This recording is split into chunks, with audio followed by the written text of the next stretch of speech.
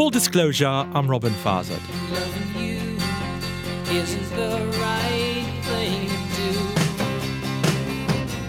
And how can I ever change things that I feel? You can go your own way. All we've done now is create a situation where you have several years of uncertainty. No one knows what's going to happen because no country's ever been down this path before. It's all new territory. It's the day after the Brits voted to leave the EU. London's pubs are overrun with nervous traders. The Prime Minister has stepped down. Global markets are diving, and pharmacies around the world are running out of Nexium and Xanax. Tell us about the Brexit. What next? Full disclosure, stay with us. Today's episode is brought to you by Health Warrior, maker of Chia Bars. Why sacrifice taste for health when we put a man on the moon, after all? Sporting only 5 grams of sugar and 100 calories each, Health Warrior Chia Bars are the only bar with superfood chia seeds as the #1 ingredient. They've become my go-to power snack with flavors like coconut, chocolate peanut butter, dark chocolate, banana nut, and personal favorite, mango. Pick some up at stores like Whole Foods, Wegmans, Target, or for my RVA listeners, Elwood Thompson's. If you're bold enough to buy a box of 15 bars, get 15% off at healthwarrior.com by entering code FULL15 at checkout. And by Elwood Thompson's. The success of Elwood Thompson's is determined by customer connection, steward happiness, and local community engagement. We intend to grow our business by offering clean, high-quality products at fair prices with friendly, knowledgeable customer assistance. Elwood's is a mission-first driven business. Real local RVA, and you must check out brunch at Elwood's, now served every weekend, Saturdays till 11 a.m., Sundays till 2 p.m., and The Beat and Indian Wednesdays. Visit them at the top of Carytown and at elwoodthompsons.com. Joining us from a secure, undisclosed location in London is Lucy Marcus, CEO of Marcus Ventures Consulting. She's a professor of IE Business School in Madrid, a noted thought leader, a thinker, a Eurothinkfluencer. You'll see her byline in The Guardian, Quartz, Fortune, and I imagine you are cowering somewhere in a closet with a cup of Earl Grey, and you have tighter gun laws there, so you're not holding pistol in hand. Well, it's really something. We're all pretty much in shock. I think both the people who voted for Remain and the people who voted for Leave, neither one of them thought we would get the result we've gotten now. Can we explain this? Because I joke, this has kind of blindsided the world. You've seen drip, drip, drip, drip for for most of 2016. And if you watch CNBC or Bloomberg TV or in the Wall Street Journal, murmurs about a Brexit, but nobody thought it would actually ever happen. It was more bark than bite, more threat. This is kind of inconceivable. But then you look at the map last night, and really the UK divided into two. There are two Britons within one, and Scotland and London went one way, and Wales and the rest of the country went the other way. What is kind of involved here? Tell us about the entire EU promise. I mean, something that emanates back to the mid-'70s. A lot of Americans would just imagine, if you poll a lot of people here, they don't think that it's a wholehearted member of the EU. After all, the pound sterling is still in use. It's fairly complicated and fairly simple in that as someone who holds a British passport, like I do, I can come and go fairly easily. We still have Schengen regulations, which means that we have to show our passports. But once I go into Europe, I can wander through Europe without any problem. I can drive without any borders. We can easily transfer money back and forth because even though we are with the pound, it's still fairly simple. I can get a job in any country in Europe without having to go through work permits or visas of any kind. It's not, though, like the French hire anybody, though. Sure they do. Look, I sit on the board of... It's impossible to get hired. That's the joke, though, that this exists, but it's largely kind of on paper. Yes, you can take the Eurorail. Yes, there's seamless travel. Yes, it's easier for immigrants, and products are more fungible. But in practice, a lot of these countries still maintain their own identities and their old mores. I mean, it hasn't been such a boon for melding workforce cultures. Obviously, the crisis that's gone on. You have the haves and the have-nots within the EU. I think that's a bit of a fallacy in a way, because I think a lot of what happens is so intermixed with our culture that we don't recognize it, and we won't know it till we're gone. So education funding, some of that comes from the EU. Scientific and innovation funding, EU funds. even being able to have healthcare when we travel through Europe. I have the right to, if I'm in Germany, I can go to a German doctor as easily as I could go to a British doctor. Which there entails are a lot of- 4-month wait list, right? Am I wrong? No, No, just it's go ahead. not. Come on. I told you I was Now, going to don't trip get you me up with this. started on- Look, don't I get me know started this on is I my- know my this love is of sober, universal but healthcare. I have to throw some red meat to my Yes, decidedly no. US I mean, I get where centric you're coming from, listeners. but actually, what's terrifying in a way is I think a lot of people took for granted the things that we get from the EU, and uncoupling from it will be fairly complex. And a lot of big firms, multinational firms, banks, and so on, headquartered themselves in the city, in London, and so on. And they are already saying that they are making moves to move staff over to Europe, because if you want to be in a large trading bloc with a strong economy and access to a very big market, you want to be in the market. And if the UK pulls itself out of the market, then you're going to go to Frankfurt or to Berlin or Paris or somewhere else, or Rome. And I mean, and I sit on the board of an Italian company, and that doesn't make any difference whatsoever in terms of how I get paid and being able to go back and forth and so on. So this changes that dynamic in ways that I don't really think we appreciate yet. Well, you talk about the market here, and it's there's a stat today in Quartz. Jenny Anderson had a great piece this morning.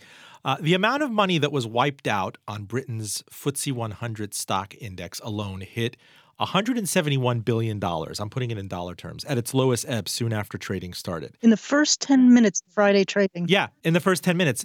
That figure is equivalent to more than 15 years of the UK's EU contributions, judging from what the UK paid into the EU budget in 2015. So it's like with the market, first it giveth, then it taketh away. It seems like this is maybe the market is voting that this is an unwinding of a mistake. And we never see very easy unwindings.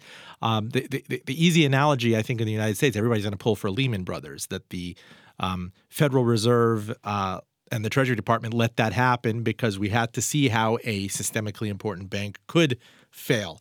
And we're kind of seeing this happen with an entire currency, an entire economy, and a stock market, and a nation whose economy is inextricably linked to New York, to Amsterdam. I mean, we're really seeing this play out in real time here the morning after. Yeah, I mean, in the first, say, 2 hours after the result was announced, you had more things happen that were huge, which would have huge ramifications in those 2 hours than most years. So, as you said, David Cameron stepped down as the prime minister. He has announced that he will be done as of 3 months from now. And Scotland, since, as you noted before, all voted for Remain, they stayed in the UK because they were promised that then they would have easy access to the EU. Now that they no longer have that easy access, they no longer feel like they need to stay in the EU. So now there will be a second independence referendum within a year. The new prime minister will be decided by about 150,000 people because it doesn't go to the general vote. It just is decided by the Conservative Party membership. The Labour Party some people have tabled a note of dissatisfaction with the Labour leader, so the second party, and so he may go. And in 3 months, the UK will have 2 years to walk the path to an exit door. And judging from what Angela Merkel said today, who's the Chancellor of Germany, they're not kidding around. You said you'd go, you're going to go. It's, let's get going. And of course, we've never gone down this path in Europe before, so nobody quite knows what it's going to look like. But I don't think we're going to see a lot of forgiveness for upsetting the apple cart. Lucy, I like to joke that, America thinks it is the world. I mean, if you were to walk from Miami to Seattle here and poll 10,000 people randomly on who the prime minister of Britain is, a lot would probably still say Margaret Thatcher. They certainly couldn't name I'm serious. I'm very serious before this, right? Listen, but I grew up in New York. I know exactly where You you're know, coming from. it is a kind of world where, they'll tell you, they'll mention Benny Hill or like the 3 or 4 things they know about it. I would like you to walk us back and tell us what the original motivation was for Britain to enter the EU, what the promise was. I mean, this goes back to a lot of the post-World War II environment and the shell shock that countries like Germany came out of. And as travel became easier, as the Berlin Wall fell, there was this push, I feel, in the early 90s for these countries to get together and act more like a bloc, much like in the United States, where NAFTA was the manifest destiny with Canada and Mexico. Yeah, and I remember well when that came to pass. I mean, I think the European Union is around 40 years old, and it started with a sort of two-pronged aspect to it. First, it was a coming together of all of these nations that were close to each other for defense and partnership and security reasons. So they had been through a couple of wars. It was important to have a relationship with one another that wasn't based on war, and so that was one reason.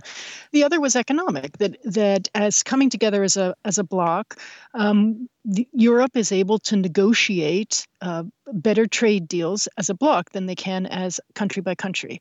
You also have rules and regulations, and Court of Human Rights and so on. So, and that's part of the objection that people on the Leave side had, was they felt as if they weren't making their own laws, that someone else somewhere else was making them. But actually, if you look at the laws, most of them are very good, very decent. And I think the best way to tell the difference between Europe and the US is if you look at something like company regulation.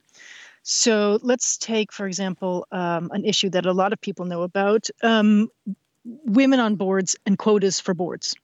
So there was legislation that was put up to require companies in Europe to have 30% of their boards be women. You could never have even the suggestion of that in the US. And the reason is because fundamentally, Europe is a sort of communitarian, politically it's sort of communitarian, and in the US it's much more libertarian. It's a much more laissez-faire, hands-off, kind of a world. And the reason for that is if Europe is looking at countries and at companies operating in them, companies have an obligation of a sort, a sort of ethical obligation to support the economy. And therefore, in order to have strong companies, you need strong boards. And in order to have strong boards, you need diversity on boards. And thus, it makes sense to enforce that diversity through quotas on women. That was the underpinning of that whole thing and the justification. But in the US, companies operate on their own. The legislation doesn't cover stuff like that. It tells you things you can't do, but it doesn't tell you necessarily things you But here's the must counterfactual on that is you're getting lots of gains from trade and fungibility across borders and easier travel and easier commerce and red tape brought down. But you're also losing self-determination.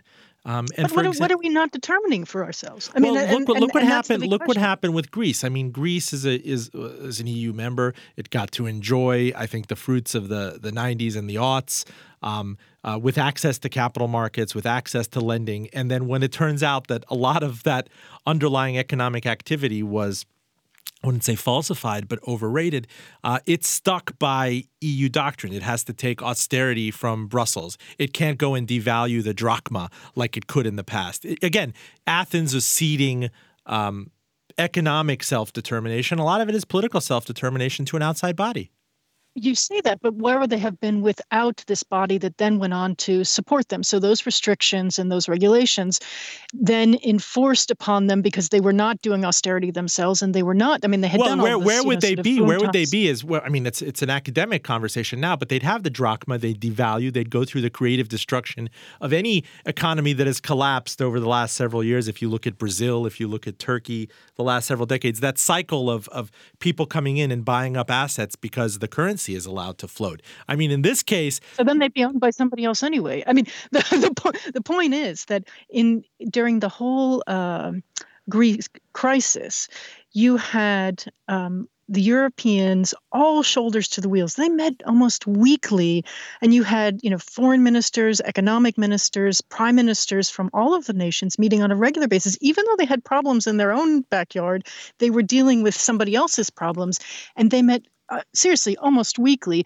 trying to sort out the crisis. And otherwise, Greece would have been basically on its own with some banks. And that's a vast simplification. But really, we are saying that in the past that has worked, as opposed to, and I'm getting into jargon here, as opposed to amortizing your pain over a torturous 7 or 8 or 9 year austerity plan. In the past, you default.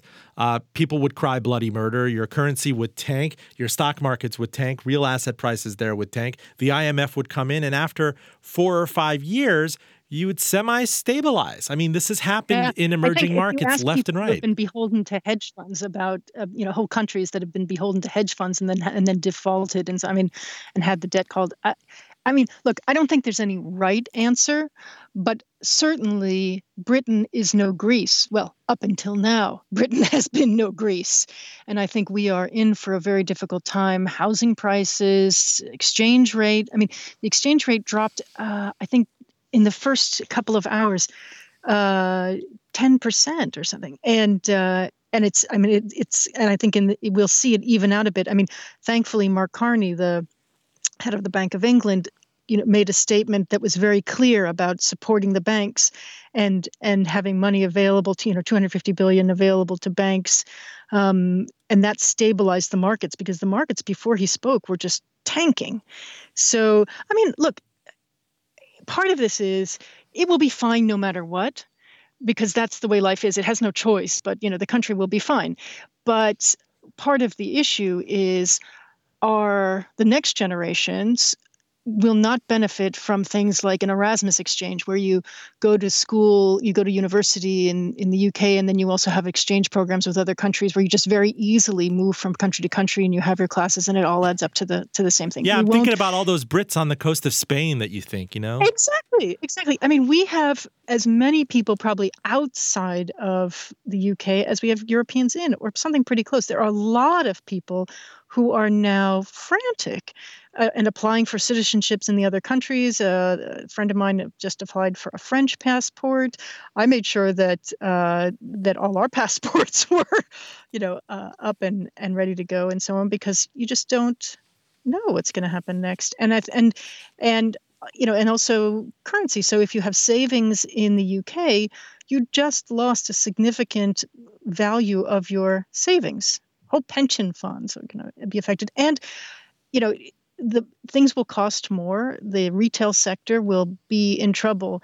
And it puts a lot of pressure on companies who already have responsibilities that we're trying to get them to work on, around the ethics of their businesses and how to be ethical partners in society and so on.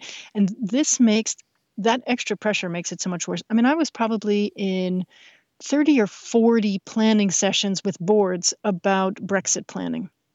Oh. And that's inside of the UK and outside of the UK. So, in Europe, they're thinking about the relationships that they have with the UK, whether people will have the money to buy their supplies, or whether they will be able to, get, whether they need to move their headquarters from here to somewhere else, because bringing money into the UK, is it going to be as valuable? If you make money in the UK and you send it out, what's going to happen? There's all kinds of stuff. And the regulation will go, haywire, because they are saying that they're going to do everything from scratch. I think the biggest issue was, and it's something that I wrote about last week, which is, this is not, by the way, a UK problem. It is this in-out mentality, whether you're in the world and of the world, or out of the world, whether you're really of a leave or remain mentality, is not only here, but this feeling, whether you're going to, as citizens, and whether the leaders want to work with others towards greater security and prosperity, or do they think that they're better off being isolated behind real or virtual walls? And the out mindset is one that looks at the world with a sort of Hobbesian lens, everywhere, unregulated passions and only an omnipotent Leviathan can ensure that order and security. Well, if that sounds familiar, that's kind of what you're hearing from one of your presidential candidates as well. Now, hold That's that thought before you get there. Joining us from the UK is Lucy Marcus of Marcus Ventures, noted professor at the IE Business School in Madrid. You will see her byline in The Guardian, Quartz, Fortune, and we are talking about the morning after Brexit. I'm calling this actually the second great stink of London, the first one being in 1858. I mean, does the Thames smell particularly bad this morning? I think it smells of fear. I mean, and I think also even the leaders of the Leave campaign, Boris Johnson, Michael Gove, and Nigel Farage. I mean, Nigel Farage last night after the polls closed said they kind of couldn't believe it when I saw them. They're like, "Did this just happen?" I mean, it's one thing to politic about it. It's another thing to inherit it, whoever the next prime minister is. I mean, in the untangling. Well, Nigel Farage, who's from the UK Independence Party, the polls closed, and right after the polls closed, he said, well, I think we lost it by a hair or something, and so even he thought that the Leave campaign had lost and could barely believe it this morning when he discovered, oh goodness, they've won and now they have to do something about it. So they all looked, to be honest, slightly shell-shocked as anybody else who was voting for Remain, because now you actually have to leave. I remember thinking the metaphor of someone explaining the possibility of Brexit, and actually, if what happens if the Dutch follow suit? What happens if these other economies that there is a populism there, and these bigger economies like Germany, France, Italy perceive they're carrying more than their fair share of weight as leading economies in Europe, when weaker players like Greece or Hungary are kind of laggards or albatrosses on the system. How do you take this apart? I think somebody explained it's like somebody gives you 10 pounds of hamburger meat and says, take apart everything. Tell me how many cows went into this. It's pretty impossible to disentangle this. I mean, after all, these countries have been inextricably linked now for the better part of 20 years.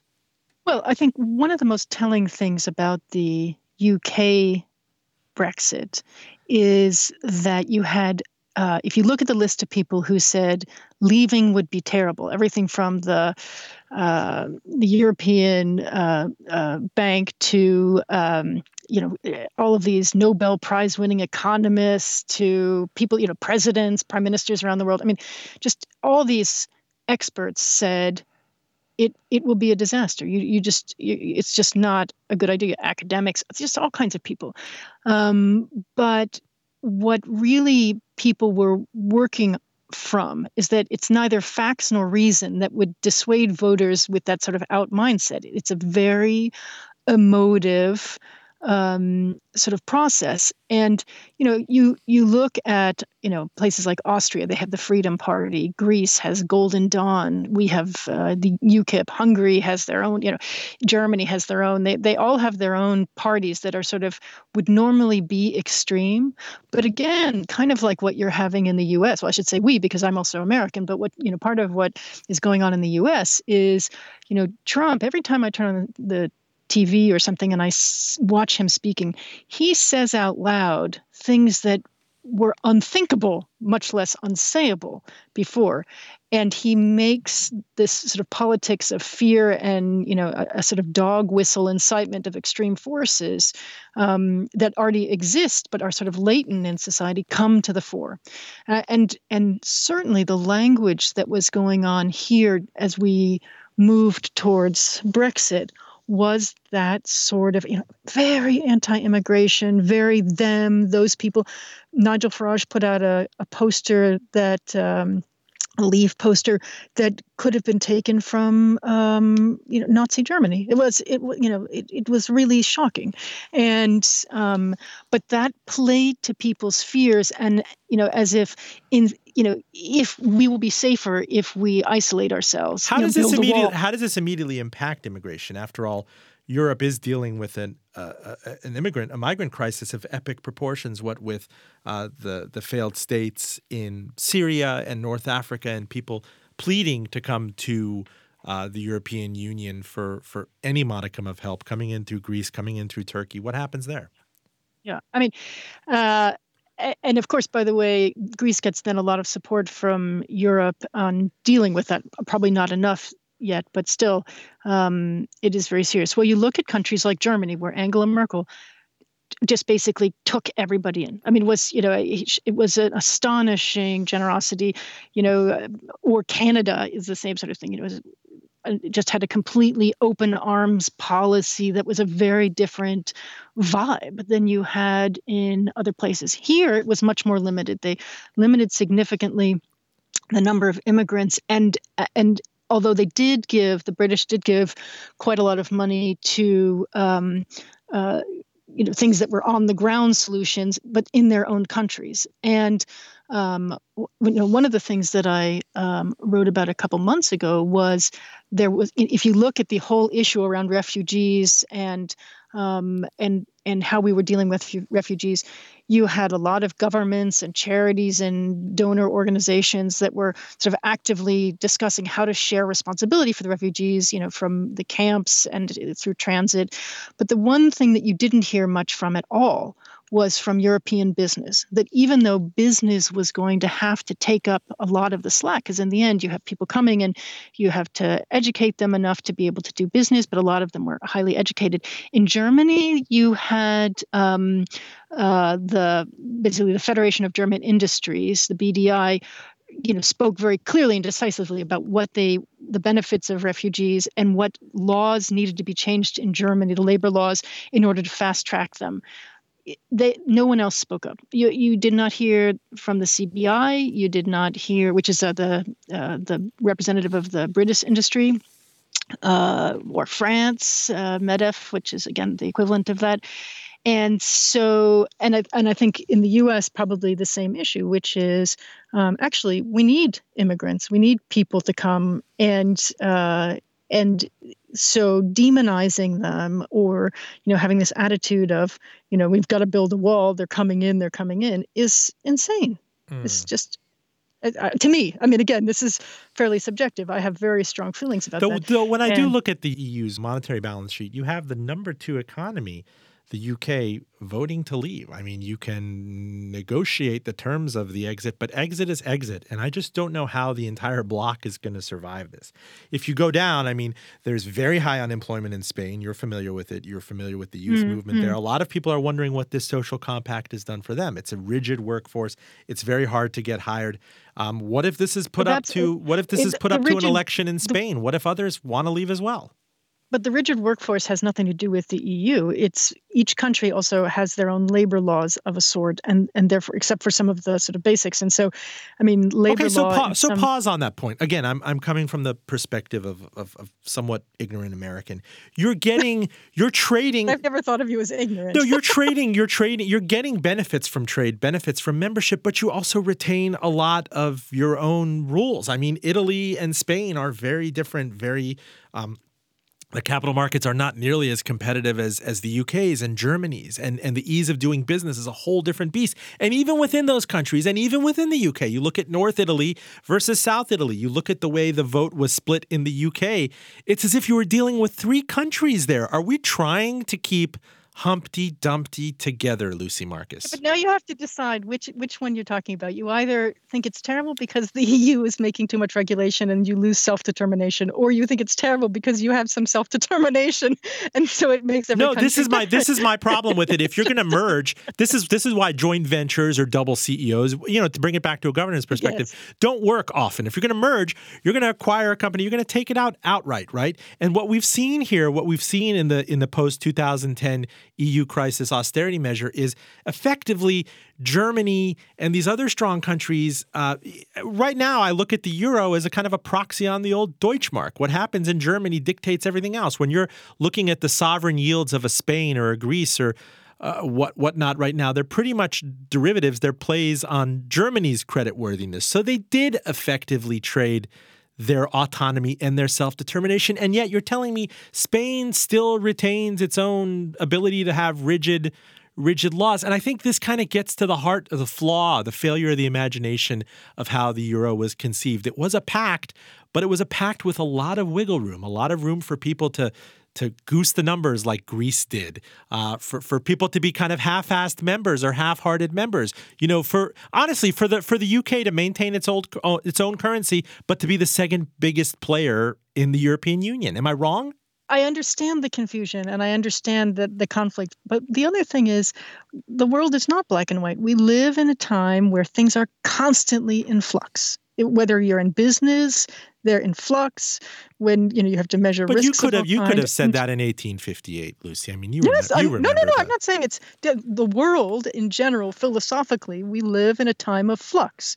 It's like you're skiing and you're at the top of the mountain, and the one thing no matter what, is to keep your knees bent so that they're nice and springy, so that whatever bump comes along, you're ready for it. You don't know what the bumps are. It's a sort of unknowables, but you know that you have to keep your knees bent. And at least there are some bumps to that you'll come across where you'll be more powerful because you're part of a larger unit than if you have to develop, if every little country, you mentioned Holland before and so on. I mean, if every little country had to negotiate on its own, it wouldn't have the weight, the power to be able to negotiate the good deals that it gets now.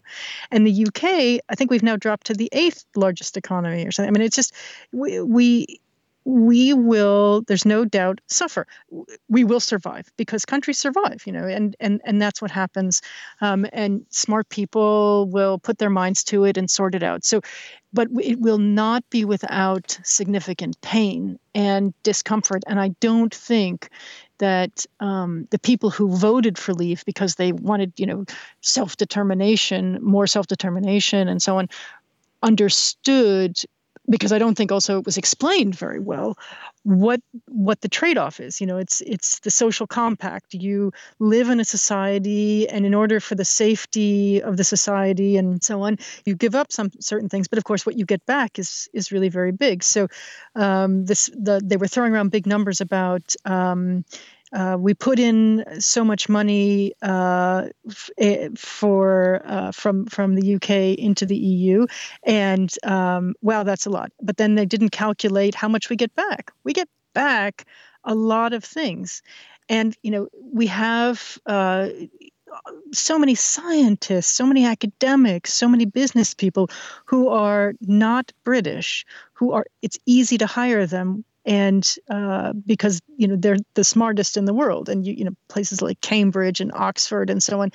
What's going to happen now? I mean, are we going to send all those people, all those really bright students, all those really bright academics, all those scientists, and the EU funding for science and innovation and technology? We won't get that anymore. So then people will move their labs to Germany. Now, I will readily concede, Lucy Marcus, that I was not a bright, well-traveled, worldly student. I'm a guy with a podcast microphone and an ability to connect to you via Skype right now. I'm an American citizen, naturalized albeit, who likes full sugar RC Cola. I enjoy Big Macs on occasion, full fat pizza. I have limited scope and ability to kind of volley the serve with you on these fine points of Eurocentrism. But I do want to attempt, however half-assedly, to get at a more high concept discussion point with you. I do notice that this world right now, you talk about economically, multilateralism is the way of the world. The Federal Reserve in the United States cannot act unilaterally, much, like it could 30 or 40 years ago, just focus like a laser beam on inflation or unemployment at home. It has to worry about the ripple effects of contagion. We saw how 2008 emanated across the planet. We have that, but then kind of diplomatically and politically, it's not a multilateral environment. I mean, the monetary, there seems to be unanimity between a Janet Yellen and a Christine Lagarde and some of the purse strings holders across the planet, but politically, we're all headed in separate directions. How do you reconcile those two? I'm not sure I agree completely with the premise. I mean, one of the things... The one time I tried to sound smart and sound on par with you had to knock me down right off the bat. No. I appreciated what you said. Bollocks. I'm just not sure I agree with that. Is that all right? Yes, that's fine. And by the way, you're not fooling anybody. Everybody knows how smart you are. I'm not. I'm just an American guy who likes Big Macs. Go ahead. Go ahead. I'm an American girl who likes Breyer's mint chocolate chip ice cream. I mean, where are we now? But you I can don't get that occasionally very put on a nice affect, a nice British accent, you know? I never, I never do. I think I sound more Canadian. I've cleaned up my I think accent. you chum with Lady Grantham and all those peeps. Anyway, go ahead. She's not real. So I think there are a couple of things. Again, there are so many universals. In the world as it exists today, money doesn't know any boundaries. Hedge funds invest everywhere. Sovereign wealth funds invest everywhere. There are universals. In my world of corporate governance and boards, you can't say anymore in Japan, that's not the way we do it. We don't need to have that, because actually you're not just getting Japanese money, you're getting Norwegian money and so on. So it's a fallacy to think that actually we live in a walled off way. We get goods from other countries, we send goods to other countries.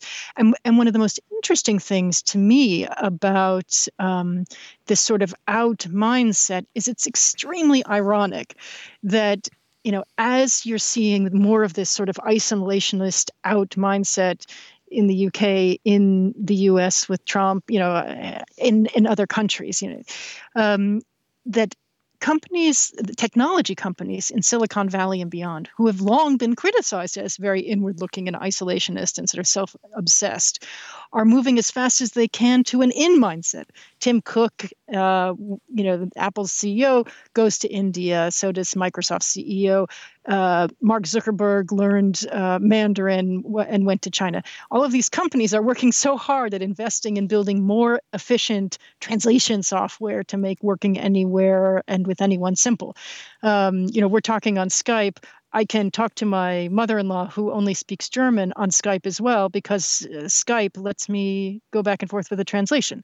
And so multinationals the world over know that in order to grow and thrive, they must look at other partnerships and relationships in other markets beyond their home countries. And yet now countries themselves need to apply that as well and not go down this path, this sort of Trump's Pied Piper-esque, sort of drawing people down a path of, hate and fear and so on of the other, when actually, if you embrace the other, we'll have stronger businesses, stronger relationships, because the world is getting smaller, but in a good way, not in a bad way. This leads to weird risk appetite behaviors and volatility behaviors. For example, everybody talks about the German bond yields into negative territory. They're again negative today. That might represent a flight to quality or a fear of risk across the continent, but it also could have unintended consequences when money costs nothing in so many countries. You look at Switzerland, you look at some of the Scandinavian countries, you look at the United States, where the argument here is that the Federal Reserve should have been normalizing rates after the emergency levels that it brought it down to after the financial crisis. And now we're 8 years into this experiment, and many people out there, many critics, and this is where I get back to the pratfalls of economic multilateralism, they're saying that, I'm not being jingoistic, Lucy, but that Janet Yellen at the Federal Reserve should concentrate on United States issues and the fact that the economy here is close to full employment, that asset bubbles persist, that there's a troubling amount of money that's gone into junk bond funds, that real estate speculation is back. We're seeing mortgage ads. If we were just to worry about how the world would react to the United States risk-free rate or 10-year bond yield, then we don't have the self-determination we need to address our own economic issues.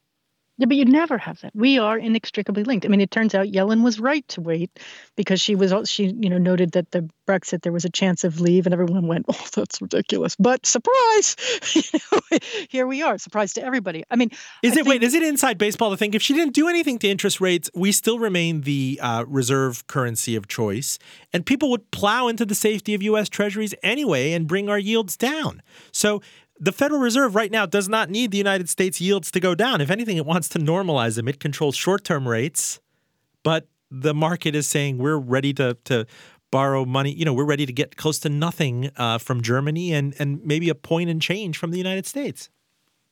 Yeah, but that's the thing. Because of the extraordinary connective links, the connective tissue that binds us all together through trade, through education, through science and innovation, through, I mean, we are, whether people like it or not, in a way, because they seem to be afraid of it right now, we are linked. And and that's a good thing. I mean, it's true that we live in perilous times, and just as we start to get our bearings, something happens, and we feel like our legs are knocked from underneath us. Terrorist attacks, or in another country, have reverberations all over the world. Within the airline industry, within building and infrastructure, everything we do. There are risks associated with it, but we are connected. And you can either choose to lean into that and say, we're connected, and that's a good thing. It's good for, and that's why we need, sort of universal rules about corporate governance. That's why we need a universal understanding on climate. That's why we need, because it's not like, nature or people know boundaries. Actions have consequences, and they have them, far-reaching consequences no matter what. You have Zika in Brazil. It's not like the mosquitoes go, oh, we've reached the edge of Brazil, we must turn around and go back. They don't. Or Ebola, it's not like it stops, traveling. And in fact, infections spread, because people are traveling. And so as much as people would like to think that a wall is going to make a difference, a virtual wall in China doesn't completely keep all the news out. Even North Korea, I mean, over time, openness proves to be a more powerful thing than closed. Full disclosure, we're talking to Lucy Marcus, joining us from London the morning after the rather blindsiding vote to leave the EU. The voters came out, what was it, 53 to 48, 52 to 48? It was big. It was big. Well, it's not such a big difference, but it's enough to call it a majority. I do want to read something that Mohamed El-Erian, he is the chief economic advisor at Allianz SE, used to be at PIMCO, managed a tremendous amount of money, and is a great economist and spectator of these events. He said one of these lessons from the UK leaving the EU, the leave decision is about much more than a narrow majority of citizens refusing to follow their political leaders. It should be seen as a notable rejection of the political and business elites as well as, quote, expert opinion. And it also illustrates the regional divides that prevail following a period of low growth, especially growth that has benefited some groups more than others. I'd say, Lucy, there's something to be said about that. And you bring it back to the United States and Trump. And what's really interesting about this, I think about how 2008 laid everyone low.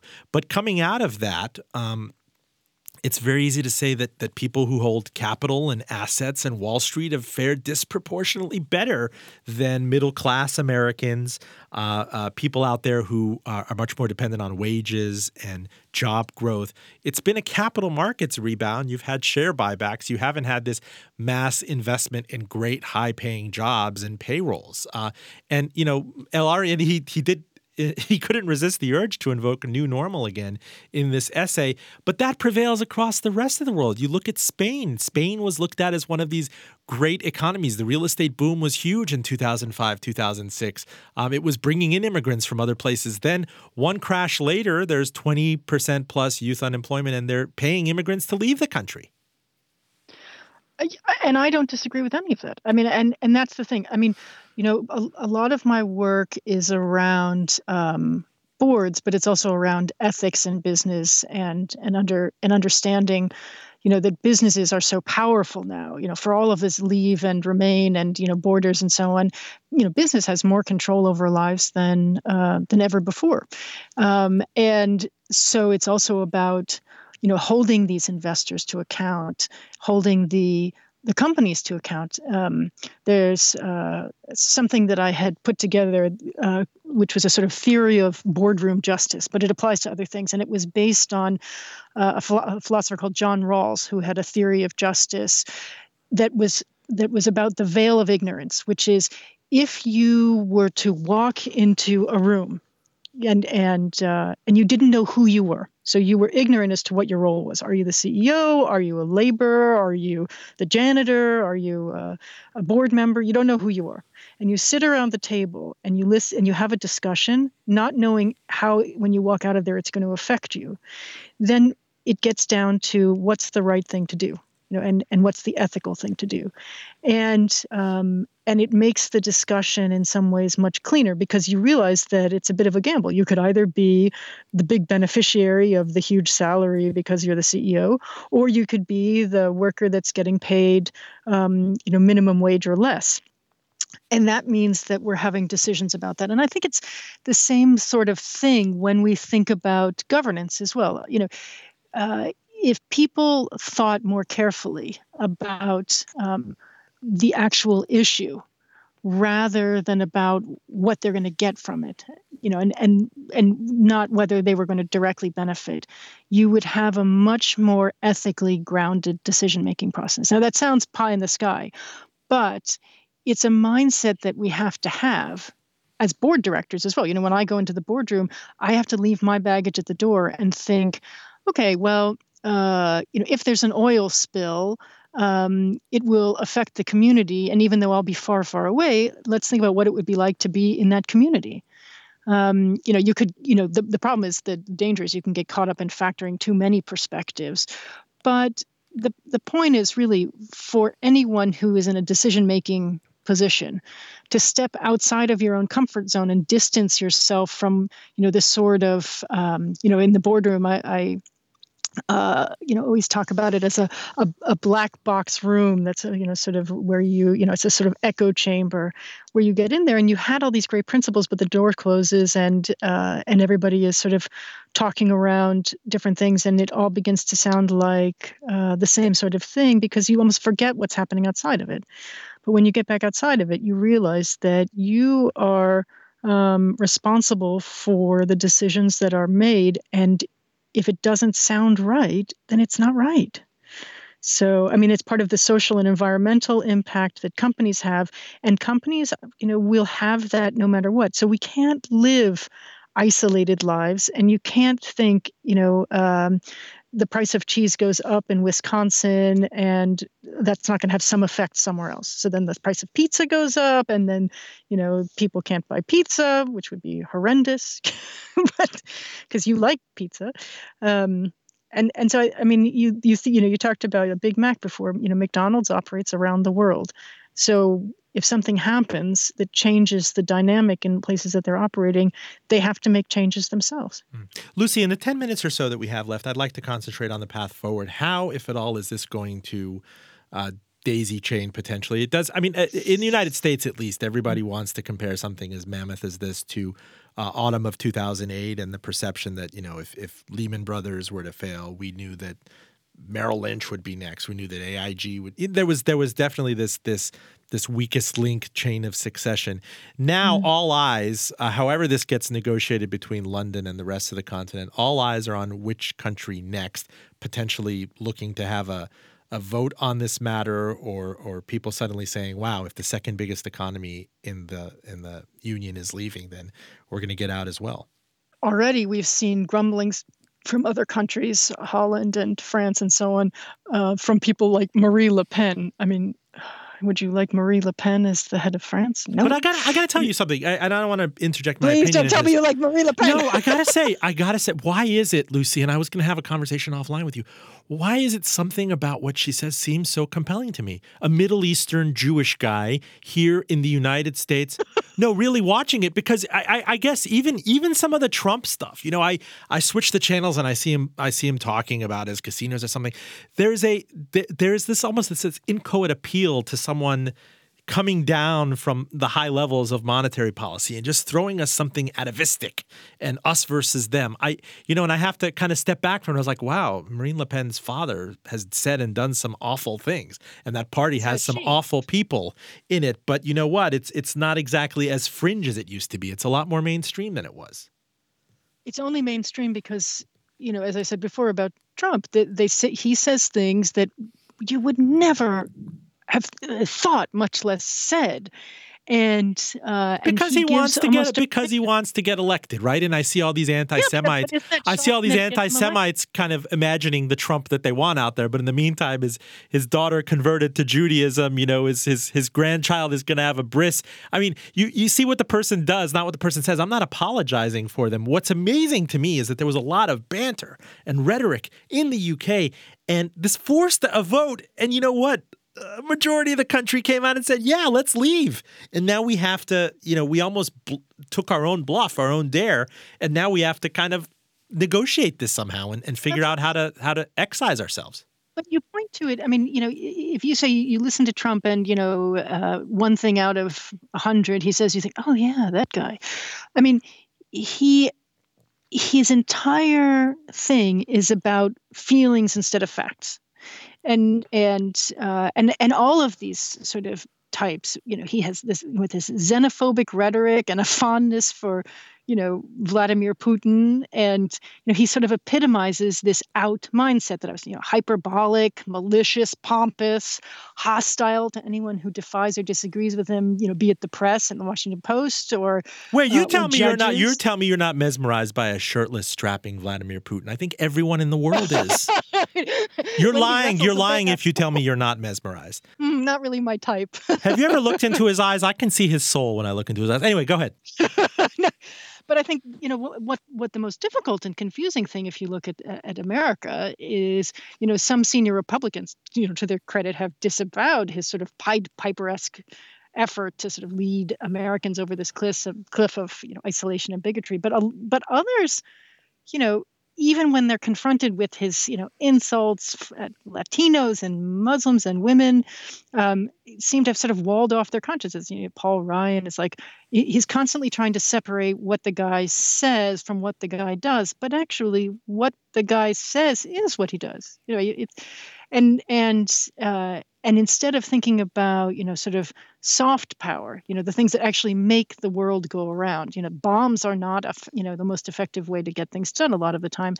You look at what President Obama has done, with his trips to Vietnam and Cuba and Japan this year. I mean, that's astonishing, for someone, for people like you and me who have been around a long time, then and remember a different time, it's extraordinary. And that's about developing, building bridges instead of living in bubbles. And I think the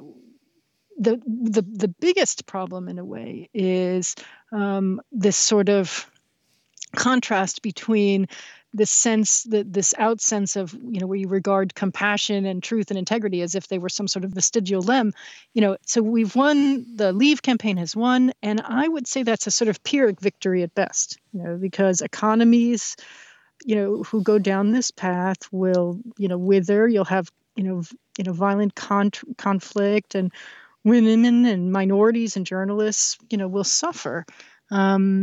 As a result, and hopefully here they'll be able to steady the ship. Again, it's so emotive that just seeing Mark Carney stand up and be reassured the markets.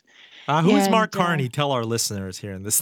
Mark Carney is the head of the Bank of England. Now, to the extent that no one in the United States could probably identify who the outgoing prime minister is, could you concentrate on who you think is going to assume the reins from him at what is it, 10 Downing, and Yes. what's gonna happen from this point on? And is that person going to be forced to be more of a uniter or a divider in this case? Is there anything to be gained at this point from doubling down to the extent that Brexit is already ordained?